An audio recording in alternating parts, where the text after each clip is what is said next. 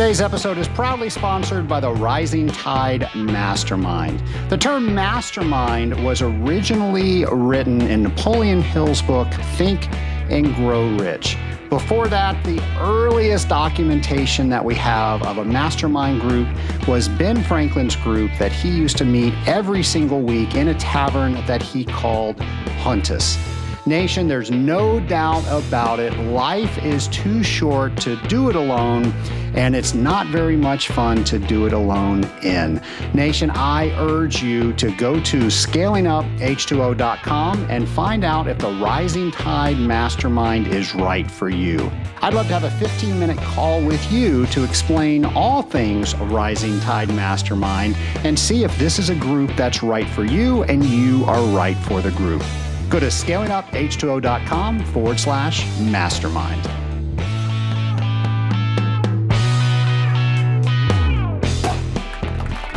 Welcome to the Scaling Up H2O podcast. My name is Trace Blackmore, and Happy New Year, Scaling Up Nation. It is 2024. We have 12 whole new fresh months in front of us. And it's my hope that you make these the best 12 months yet. I always love the end of the year and the beginning of the year because for me, it's reflection on what last year was. And what did I learn from last year? And what are some things that I can take into this year as successes and use them as a springboard? And that was really what the last episode was me celebrating all the great things that we've done together with this podcast in 2023. So I encourage you to do the same thing. Take a victory lap. What has happened in 2023? What are some lessons learned? What are some victories to celebrate that will propel you forward? And then what are you going to get done this year? I love the book, The 12-Week Year. And the 12-Week Year is a book that we've talked quite a bit about on this podcast. We've got an affiliate link where you can go to scalinguph2o.com/12-week year, the number 12, and you can get a copy of that book, or you can listen to previous episodes where we've talked about the 12-week year. I've mentioned the 12-week year on several episodes. One that comes to mind is 132. That was an older podcast out there. But you can learn all things 12-week year and more by listening to that podcast or maybe reading the book. But the thing I love about 12-week year is he recognizes that most of us are very efficient in December, also very diligent in December and getting things done because we don't have any year left. We're running out of year. So what he tries to do is harness that each and every quarter. You don't have any quarter left. You're out of your 12-week year. You basically treat every week as a month, and it really changes how you work with yourself, how you hold yourself accountable, and it works great with holding other people, helping each other hold themselves accountable. So I can't recommend enough the 12-Week Year. It's a great book to start reading this year. And the cool thing about it is it tells you how to plan. There are lots of books that do that, but it tells you what to do when your plan doesn't work. It tells you how to execute. It is an awesome book and a great way to start the year. And that's really the premise that I wanted to do on today's episode, is just talk about some great things that we can do to start this year off right. And of course, one of the things you can do is plan on one of the different conferences that are available to us as industrial water traders to go to. And I love that we have an international audience. So we like to make sure we're talking about the international conferences that are all over the world. And maybe you're a member of the American Chemical Society. Well, the Middle East and African Regional Conference is taking place in Abu Dhabi. That's a cool place. Wouldn't you want to go there? So that's February 4th through 7th. And this is where chemistry professionals all over the globe get together to try to advance technical knowledge. It's all about collaboration and advancement through research and education. So if you want to find out more about this, you can go to our show events page that, of course, is very easy to get to. Two ways. You can go to scalinguph2o.com, navigate over to our events page, or when you're typing scalinguph2o.com, you can put a /events in there, and that will take you straight to that page. Now, I only list a few events each and every week. Trust me, there are so many more on our events page. If you're not going to our events page and checking that out, you are most likely going to miss something. And that might be bad news for you if something is coming to your backyard. An example of that is if you live in Orlando, Florida, on March 4th, the Water Quality Association is hosting their business boot camp. So this is where you take a day out of your business to learn how to work on your business. And it's all things business related for how to manage the field, to learn from fellow people within the WQA. And we're going to have all the information for that on our events page. Also, the 2024 Water Reuse Symposium is taking place March 11th through March 14th in Denver, Colorado. And this is all about collaboration around water reuse. So we talked about this a lot last year. We had a lot of Scaling Up Nation members attend that show. So maybe that's something that you want to attend or at least learn more about. So go over to our show notes page for that. And then the last one I will mention is at the University of Notre Dame in Indiana on April 6th through 10th, and that's the 9th International Water Association Resource Recovery Seminar. Well, Nation, I said one last thing, but actually here's one more last thing. Make sure you have on your calendars the very first hang that we are going to have for 2024. That's going to be on January 11th at 6 p.m. Eastern Time. Folks, I urge you to attend the hang. We always have so much fun. This is where you get to meet other Scaling Up H2O listeners. And of course, we call all of you fondly the Scaling Up Nation. So the entire nation joins in on a Zoom call. And I know what you're thinking. Oh my gosh, I get enough of Zoom calls. But this is different. This is fun. And we encourage you to come with a good attitude and ready to meet new people. And that's what this is all about. This is networking within the water treatment community. You get to instantly start talking to people that just know what it is that you do, and you don't have to preface anything. When was the last time you could go into something that happened in your day without setting up all the background for somebody who wasn't in this industry? Well, that is what this is all about.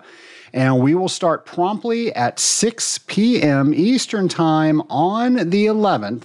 And I've got a couple of announcements for you to let you know some things that are going on. And then we will get you into what is the jewel of the hang, where we will assign breakout rooms and you're going to meet people within the industry. You will meet somebody that will know something that you do not know that can help you with that issue that maybe you haven't even had yet. It's a great networking opportunity. So many people have helped each other on hangs. So many people have become friends because of the hangs. People have decided they're going to go to conferences on hangs. And then we wrap up with some sort of game where we just have fun and celebrate being together. And we do all of that in just 1 hour. So schedule that 1 hour in your week. That is this month on the 11th, January 11th, 6 p.m. to 7 p.m. Eastern Time. You will be glad that you did. Now, you can register by going to scalinguph2o.com/hang. Once again, that's scalinguph2o.com/hang. Or you can just go to the website, scalinguph2o.com, and navigate over to the page we have for the hang. Either way, we hope to see you there. It's one of my favorite things to do because I get to see all of you. And folks, let me tell you, now where it's a brand new year, it's a great time to get your calendar out and put on your calendar all the things that you want to attend because you have all that time to protect. If you don't do that, what'll happen? That time will get filled up and you won't be able to go to something that you might really want to go to, and you might really learn something that might change everything in what you're doing. You might meet that person that can answer the thing that will change everything. Make sure you're taking time to block your calendar out while you have time, and then everything else just seems to fill in the gaps. But if you work on the opposite, all those things that fill in the gaps, they fill in everything and you have no gaps, and it's the same thing day after day after day. How do I know this? Because that's how I used to plan. I didn't plan. I ran from one fire to another. Folks, that is exhausting. Take it from me. Don't do that. Plan on what you want to do so you can do it when the time comes. Talking about how we're going to celebrate 2024, of course, we've got our great friend James McDonald, and he promised to bring us something brand new in the year of 2024. James, take it away. The next James is challenged as we grow as an industrial water treatment professional.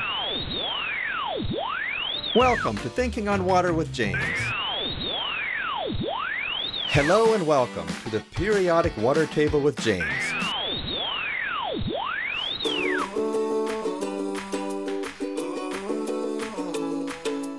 Welcome to Drop by Drop with James, the podcast segment where we wonder, explore, think about, imagine, and learn industrial water treatment, you guessed it, drop by drop, together. Water is amazing, and you're made of mostly water, which makes you amazing too. Now let's dive in and see what rises to the top. In today's episode, we're wandering through a reverse osmosis unit. Starting after the pump, just when the water enters an 8-inch RO membrane element itself. Imagine it, if you will. Imagine the water flowing into the feed channels between the membrane envelopes themselves. Imagine the pressure. Think about how suspended solids could behave at this entry point if they made it beyond the pre-filters. How might any suspended solids interact with the feed spacer material or surface of the membrane? Think about where any chlorine allowed into the RO system would start to impact first. What damage could it do? How soon? We have not passed through the RO membrane itself yet. No, we continue to flow down membrane elements, passing from one to another, still on the feed water side of the membrane. As our journey continues, we slow down a little as pure water passes through the membrane and there's less and less water on our feed water side.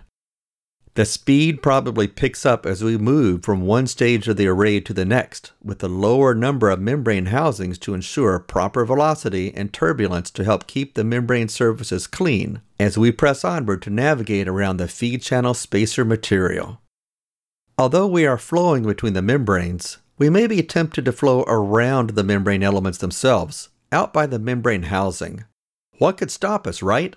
But something does. What is that something? Is it the brine seal? Something we haven't paid much attention to until now is that our water chemistry is changing. It is becoming more concentrated. When does this become a problem? Where does it become our problem? How does it become our problem?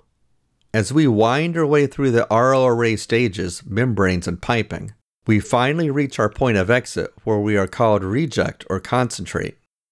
From here, we are either sent down the drain or sometimes captured and reused in other applications with less restrictive water quality requirements. I'm James McDonald, and I want to encourage you to be like water by forming bonds with those around you, dissolving new knowledge, and making worthy ripples, drop by drop. Well, the suspense is over. Drop by Drop with James McDonald is our new podcast segment this year.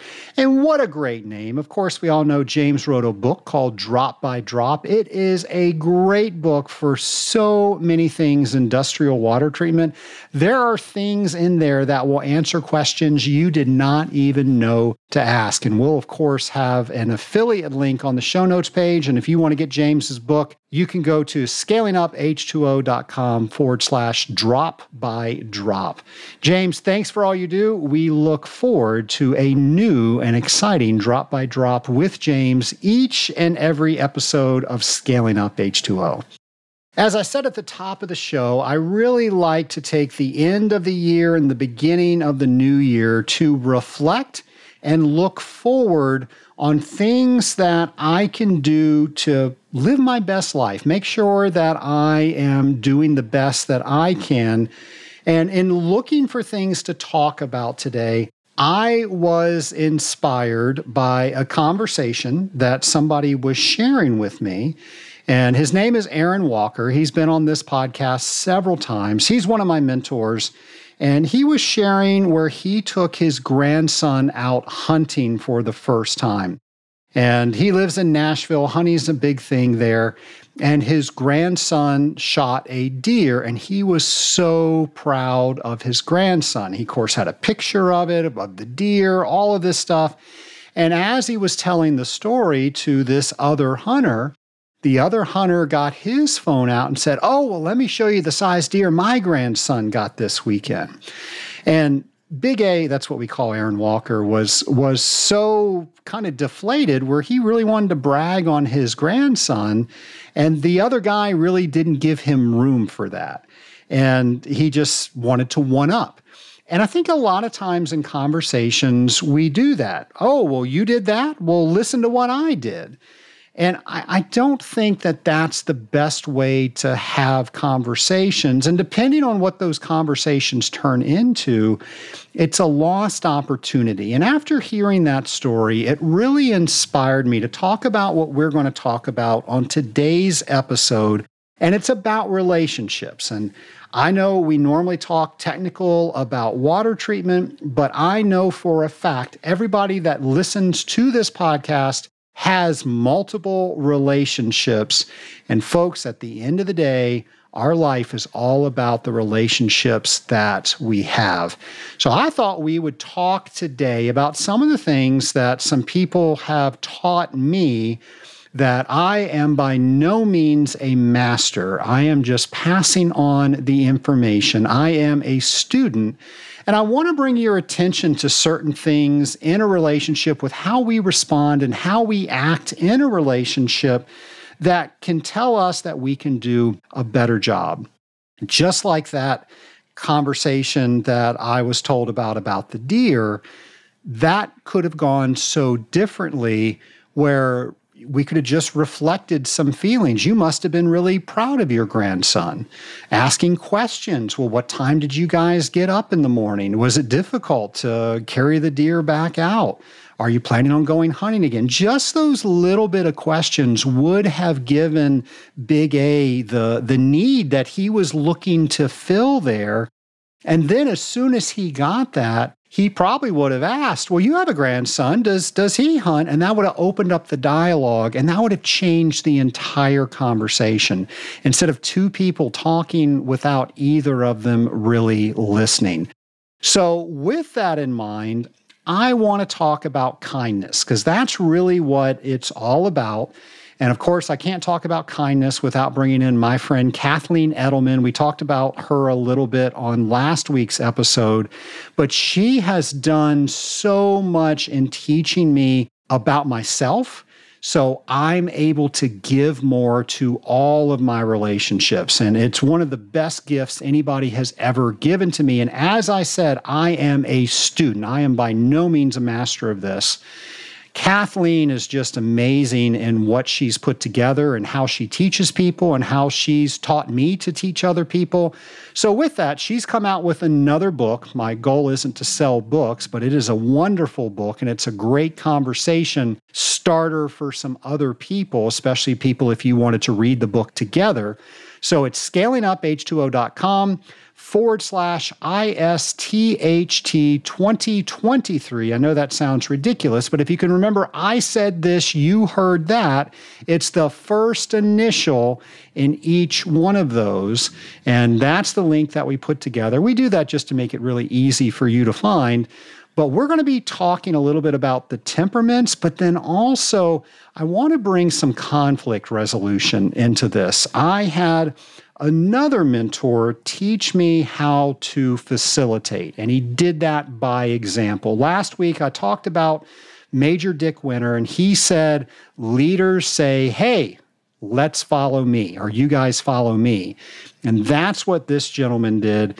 And of course, I'm talking about Tim Fulton. And Tim Fulton showed me what a top-notch facilitator did. And I've had him on the show before as well. And by watching him over years and being the product of all of the different things that he's guided me in as a coach over so many years, I have been able to become my own type of facilitator. And it's one of my favorite things to do with other companies, other people. And unfortunately, when you're in that situation, people ask you to come in for conflict resolution. And this is what has been shared with me for conflict resolution, but it doesn't have to be used for horrible conflict resolution. It can just be used as an awareness with how we're communicating. What's really going on with the dialogue? Can I recognize something in myself or somebody else? And how am I responsible to make that relationship better? So, in addition to Kathleen Edelman, I want to introduce somebody you might have heard of, maybe not, Dr. John Gottman. He was a psychologist, and he was actually working with married couples. And in doing so, he came up with predictors for divorce. Now, this is not a marriage show. This is a relationship show, but this comes straight from where two people, that's a couple, they're working together or not working together. And with these 4 items, he was able to determine if these people were going to make it or not in their relationship. And I hear he was pretty accurate. So whether you are listening, how do you make your relationship with your spouse better? How do you make your relationship with your children better? How do you make your relationship with people you work with better, with people that are close relationships to you? This works for everybody, and I'm going to share it with you. It might be a review for some of you. It might be the first time the rest of you are hearing it. But I want you to think about this and think about some of the disputes that you might have had and what role you played in that, and how by playing that role, it really didn't make things better. It made things worse. And I don't know why that is, but our brains are connected in such a way where our default response is normally the worst thing that we can possibly do. We have to educate ourselves. We have to train our brain to respond differently than how we want to respond by default.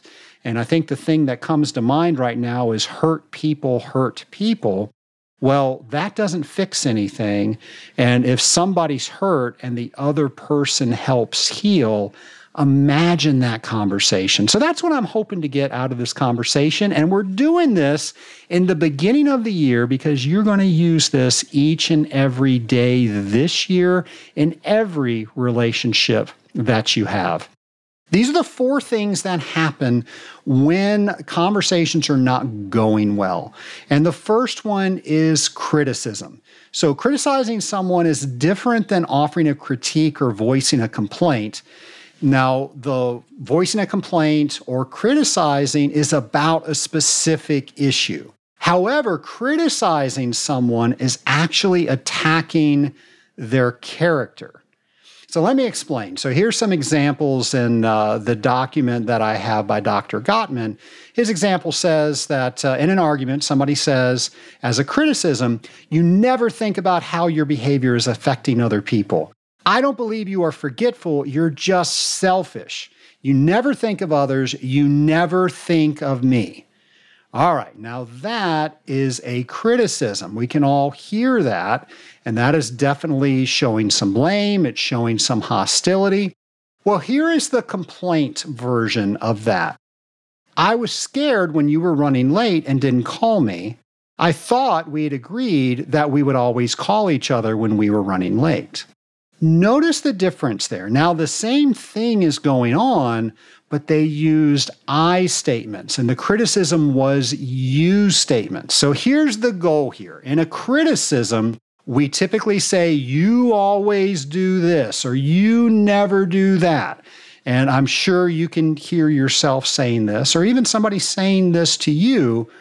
And when you make a blanket statement like that, it's not true, because that doesn't always happen, or it doesn't always never happen. You know what I'm saying, but that's the quote. With that, when you use the word you, it's very accusatory. When you use the word I, it's now telling people how you feel. And people can't argue with how you feel, and that's the real key to this. When you feel that you need to criticize someone, think about, okay, how do I turn that into maybe a complaint or maybe a statement about what's going on with me right now? And that would be simply to tell them how you feel or what you need. And the simple way to do that is to just use I statements. Again, people can't argue with that because it's how you feel, it's what you need.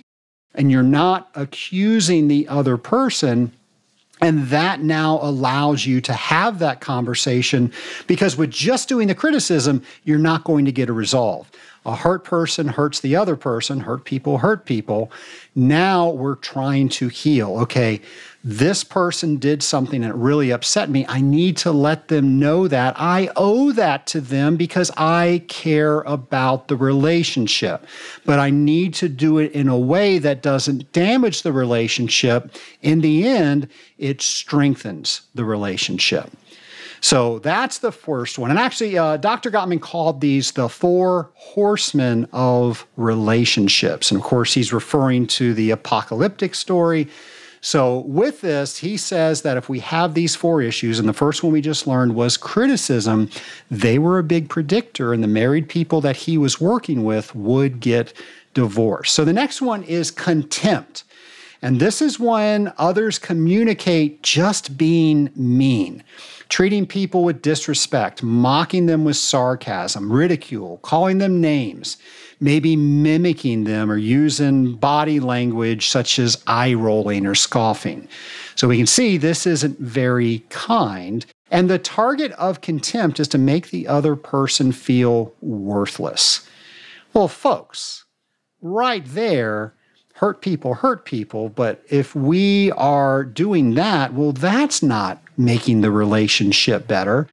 So if we ever feel that we are trying to make someone feel despised or worthless, hey, that is something that we need to change our reaction, and we now need to figure out what do we do to actually fix this. So I want to go a little bit further into deeper. While criticism attacks the person's character, contempt assumes that the person that's doing the criticizing has a moral superiority over the person they are talking to.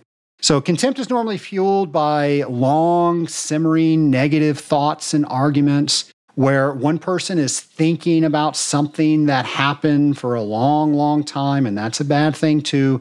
Never have unresolved arguments, because they are just fuel for little arguments to turn into huge bonfires. So if you have things that you need to talk about with somebody, it's always a good idea to go ahead and do that.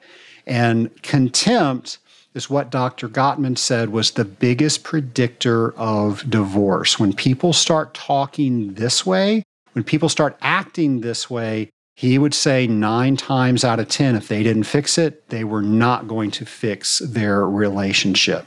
So the question now is, what do you do when you realize that you are getting ready to use these words? Well, I like to invoke what Kathleen Edelman taught me, and she taught me that kind words are cool. In fact, that's the name of her company. She went on to say that the words we use are a gift that we choose to give other people. So the technique she taught me was the pause, and I will pause and ask myself, are the words that I'm getting ready to speak a gift that I am giving to the other person? And I cannot tell you how many times I changed the words that I was going to say. Now, for those of you that do the temperaments or have read the temperaments that we talked about earlier, I am a red temperament, which means I need to tell people things that they just need to know. But I can also tell you that after I tell them, I have to do a lot of repairing to that relationship. And it would have gone a lot smoother, a lot easier, and a lot faster, ultimately giving me what I wanted in the beginning to speed up the conversation if I would have taken this advice. So before I say something, I pause and I actually speak in my mind's ear. Mind's eye is a comment, so we just invented the mind's ear. And I will say to myself, pause. Are the words I'm getting ready to say a gift for the other person? And normally the answer is no. And I then think to myself, how do I change my words to act as a gift? Now that's easier said than done, and I know it takes practice. And in the beginning, you're going to fail a lot. And in the beginning, I failed a lot, and I still do fail a lot. And when I do fail, I apologize and I repair it, and I try to use that to get better. But I'll ask myself, how do I show the other person respect and appreciation? And if I do that, whatever words come out next are normally the right words. Another way to look at this is Stephen Covey's emotional bank account. It's been a couple of episodes since I've actually talked about the 7 habits of highly effective people, so I want to go ahead and talk about the 7 habits of highly effective people. One of my favorite books of all time. I was given that when I was 19, and it was just something that helped me each and every day of my life, and I still refer to it. I read it at least once a year. And it was not included on my book review that I did last episode because I reread that. So those were only 62 new books that I read this year. Maybe I do need to keep track of all the books that I reread. I just don't count those. Anyway, Stephen Covey had this concept of an emotional bank account. And he said, how do I really know where I am in a relationship?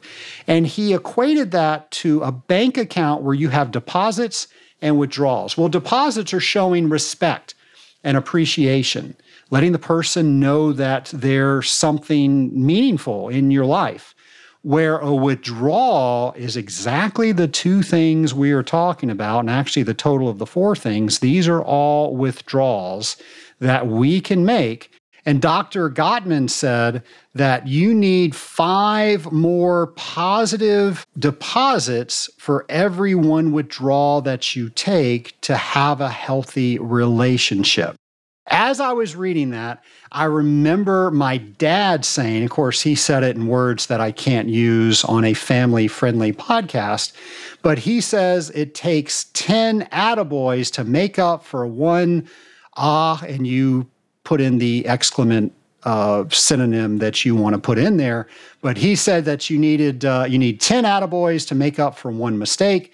So he was even twice as much as the good doctor tells us. So the point is you want to make sure you're doing more deposits than you are doing withdrawals. And how do you do that? How do I show respect and appreciation for the person? Now, here's an example in Dr. Gottman's book.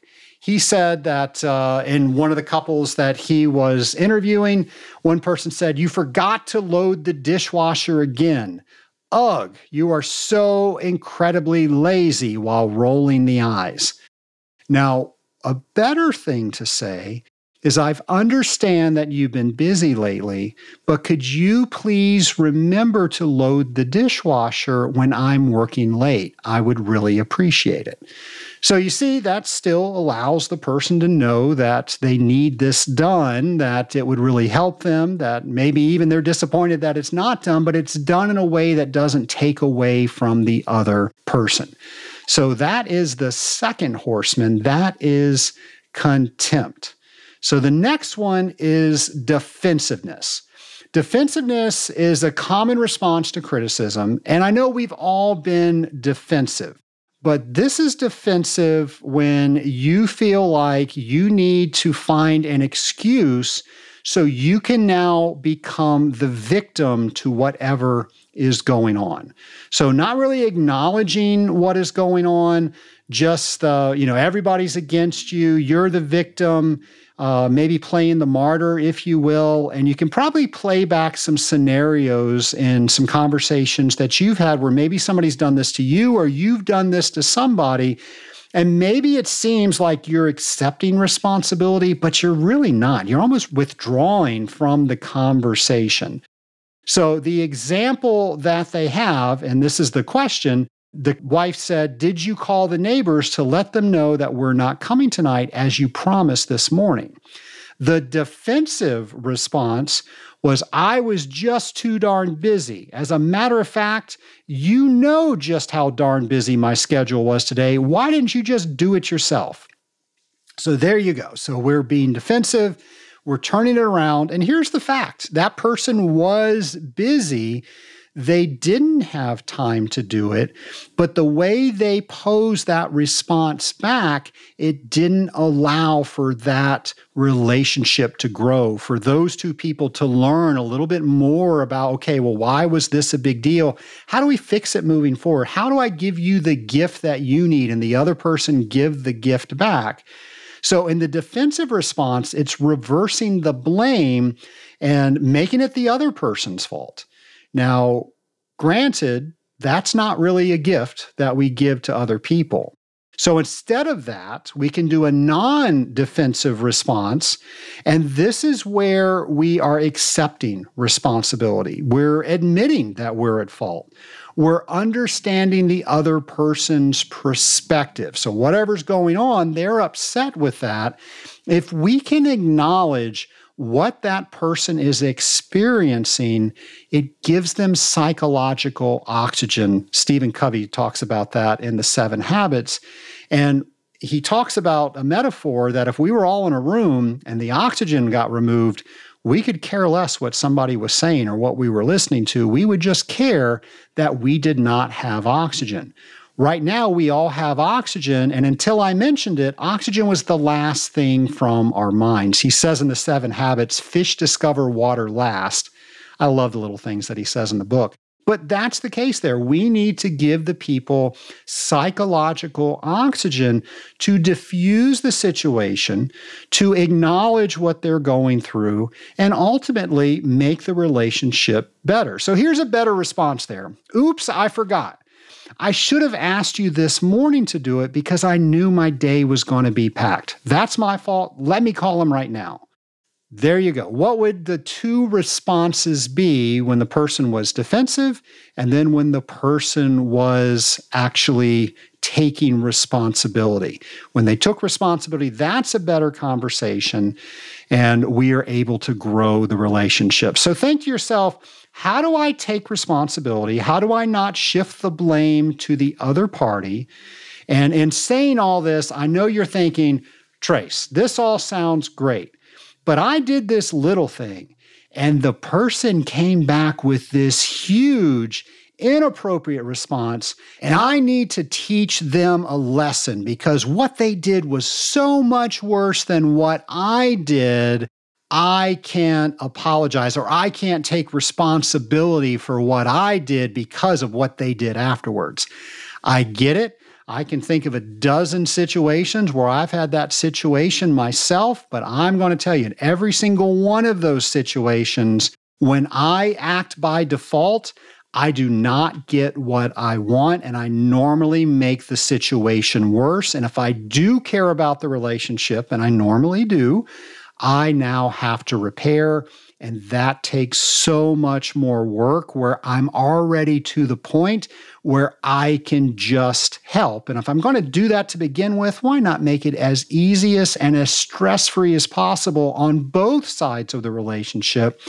And I just take responsibility for what I did. Now, what they did was horrible. And if I knew your story about what they did, I would probably have a hard time with what we're talking about too. But I will say that in my own experience and knowing when I take responsibility for the part that I played in the situation, not worrying about what they did afterwards, normally what happens is they reciprocate. Because I now showed them that I was a person of character, and I now actually taught them that lesson that we were trying to do before when we were trying to act by default and being hurt and wanting to hurt. By acting properly and with character, they now normally see the errors in their ways.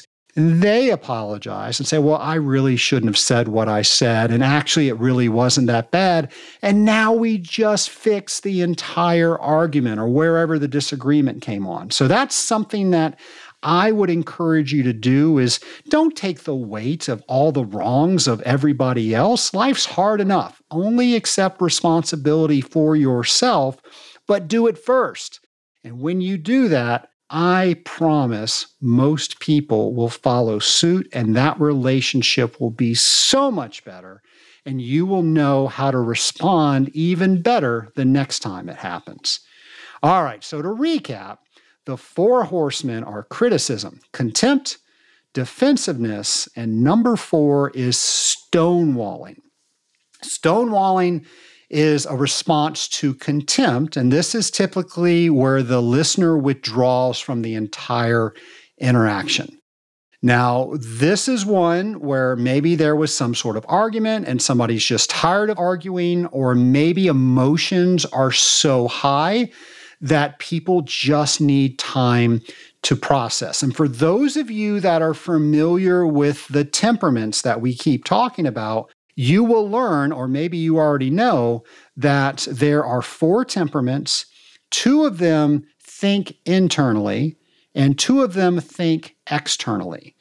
And a lot of people that think externally will misinterpret stonewalling for them needing space to process. I tell you, the temperaments is one of the best things that I did, not only to understand myself, but every key relationship in my life. Knowing that, I can now realize that I'm not giving that person time to process. And in that, I can invite them into that time to process. So if I notice that, and especially if I know the temperaments, and for those of you that are familiar with the temperaments, those are going to be your greens and your blues, I might say, look, let's take a pause. Let's step back for 15 minutes and let's come back and talk about this. Now, for you greens and blues out there, these are the introverted temperaments. It's up to you to realize, ask for that space and silence that you need to process before the misunderstanding happens, and say, hey, we're not having a great conversation now. I really need time to think about this. I need that time, but I want to come back and process this later. I read somewhere that 15 minutes seems to be a magic number, but of course that's going to vary depending who the person is. So pick whatever your magic number is. If you don't have one, maybe start with 15 minutes. And in these 2 examples, it was either you initiating the pause, the timeout, or the other person initiating the pause or the timeout. That is key.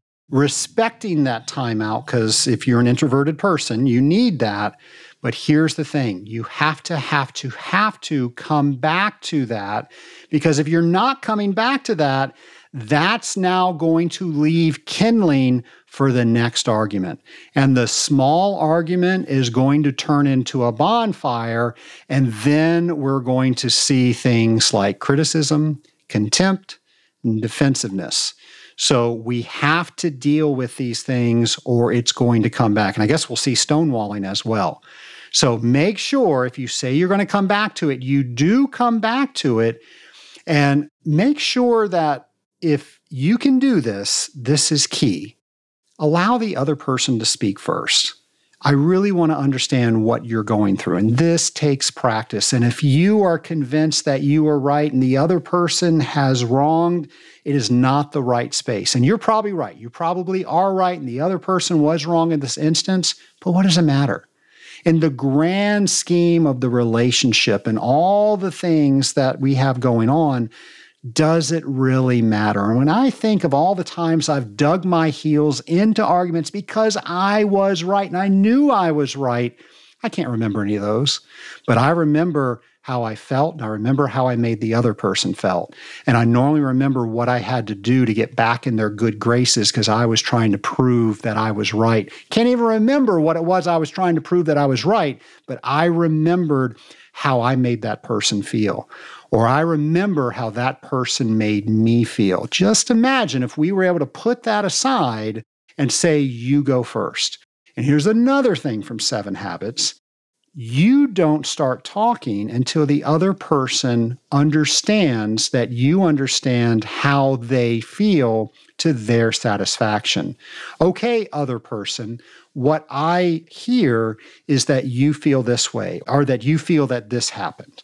And again, that was an I statement. This is how I'm interpreting it. And now it's up to them to say, yes, that's exactly it. And if they say that, that's that psychological error that we're talking about. And now they're ready to listen to you. If that's not it, they might still be heated. No, you're not listening. That's not it at all. Okay, I want to listen. So tell me again. I want to get this right.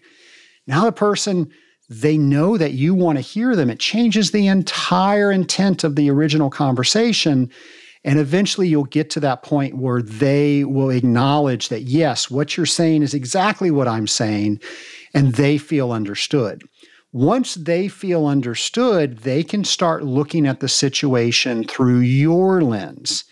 And most of the time, you will realize that you are not as far off as you thought you were, but you were so invested in being right, you couldn't see what was. Nation, those are the 4 horsemen. I'll tell you again if you want to write them down. So we got criticism, contempt, defensiveness, and stonewalling. And through those 4, Dr. Gottman was able to figure out if couples were going to make it or not. I was taught this, that when we were doing conflict resolution in a boardroom, how I can make sure 2 parties would come together. That's originally what I was taught, and then I added in Kathleen Edelman's temperaments, which I shared with you today, and then also all the things that I learned from Dr. Stephen Covey in his book, The 7 Habits of Highly Effective People. Now, I don't want you to think that's all I do is conflict resolution in boardrooms, but sometimes people aren't able to say what they need to say, and they need a platform in order to say it. So I will teach teams how to use tools like this so things don't get heated. We can always have good dialogue that leads to healthy conflict. You don't want to avoid conflict. You always want to have conflict, but you want to do it in a healthy way. I don't think what you are proposing is going to work. If I don't say that and we're not able to have healthy conflict and talk about it respectfully, then I keep my mouth shut and secretly I'm thinking it's going to fail the entire time. And if it does, and most likely it will, because I might inadvertently help it fail, I'll say, well, I could have told you it would fail in the beginning. We're never going to get anywhere unless we have healthy conflict. And it's my hope that you learn how to make all your conflict healthy in every relationship that you have. And today is a great day to start. You've got so many days left in this year, and I would just love it if this was the year of kindness, if this was the year of understanding, if this was the year of building relationships. When I look around and I see whatever system you want to put into this box, it's broken. Why is it broken? Why is one side not talking to the other? and you can see each one of these 4 horsemen that we just talked about, you can see that people don't understand their own temperament and how that comes off to somebody else with another temperament, and how to use the best words, how to use the most kind words, and all the things that we talked about in 7 Habits. So if I just reach one person today, that's enough, because this is what the world needs right now. And if I did reach you with this, it's my hope that you share this podcast with somebody, because this is something that anybody can listen to. You do not need to be in the water treatment industry. This is something that will help everybody, and it's something everybody needs help with. Help me help the rest of the world. And I'm sure you've got some people that I can probably interview that know way more than I do. I'm just talking about things that people taught me that other people developed. You might know some of these people that actually developed these things. We would love to get them on the podcast. And Nation, I'd love to hear your stories if this actually helped you with something that you were going through or something that you had some conflict with, if this helped the relationship, and then that ripple then carried across to that other person's relationships. Nation, have a great 2024. I will, of course, have a brand new episode for you each and every week this year. I can't wait to share my Friday with you. And if you don't mind, share this with somebody that you think needs to hear it. Have a great week, folks. Happy New Year.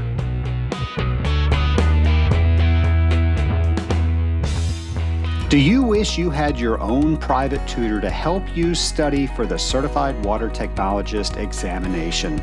Well, now you do. So many of you have asked me to help you with the mock CWT examination, and I've done that very thing. If you go to scalinguph2o.com/CWT prep, again, that's scalinguph2o.com/CWT prep, you will see that I've created a course and I tell you everything I know about each one of those mock questions. It's my hope that that helps give you the confidence you need to sign up to get certified today.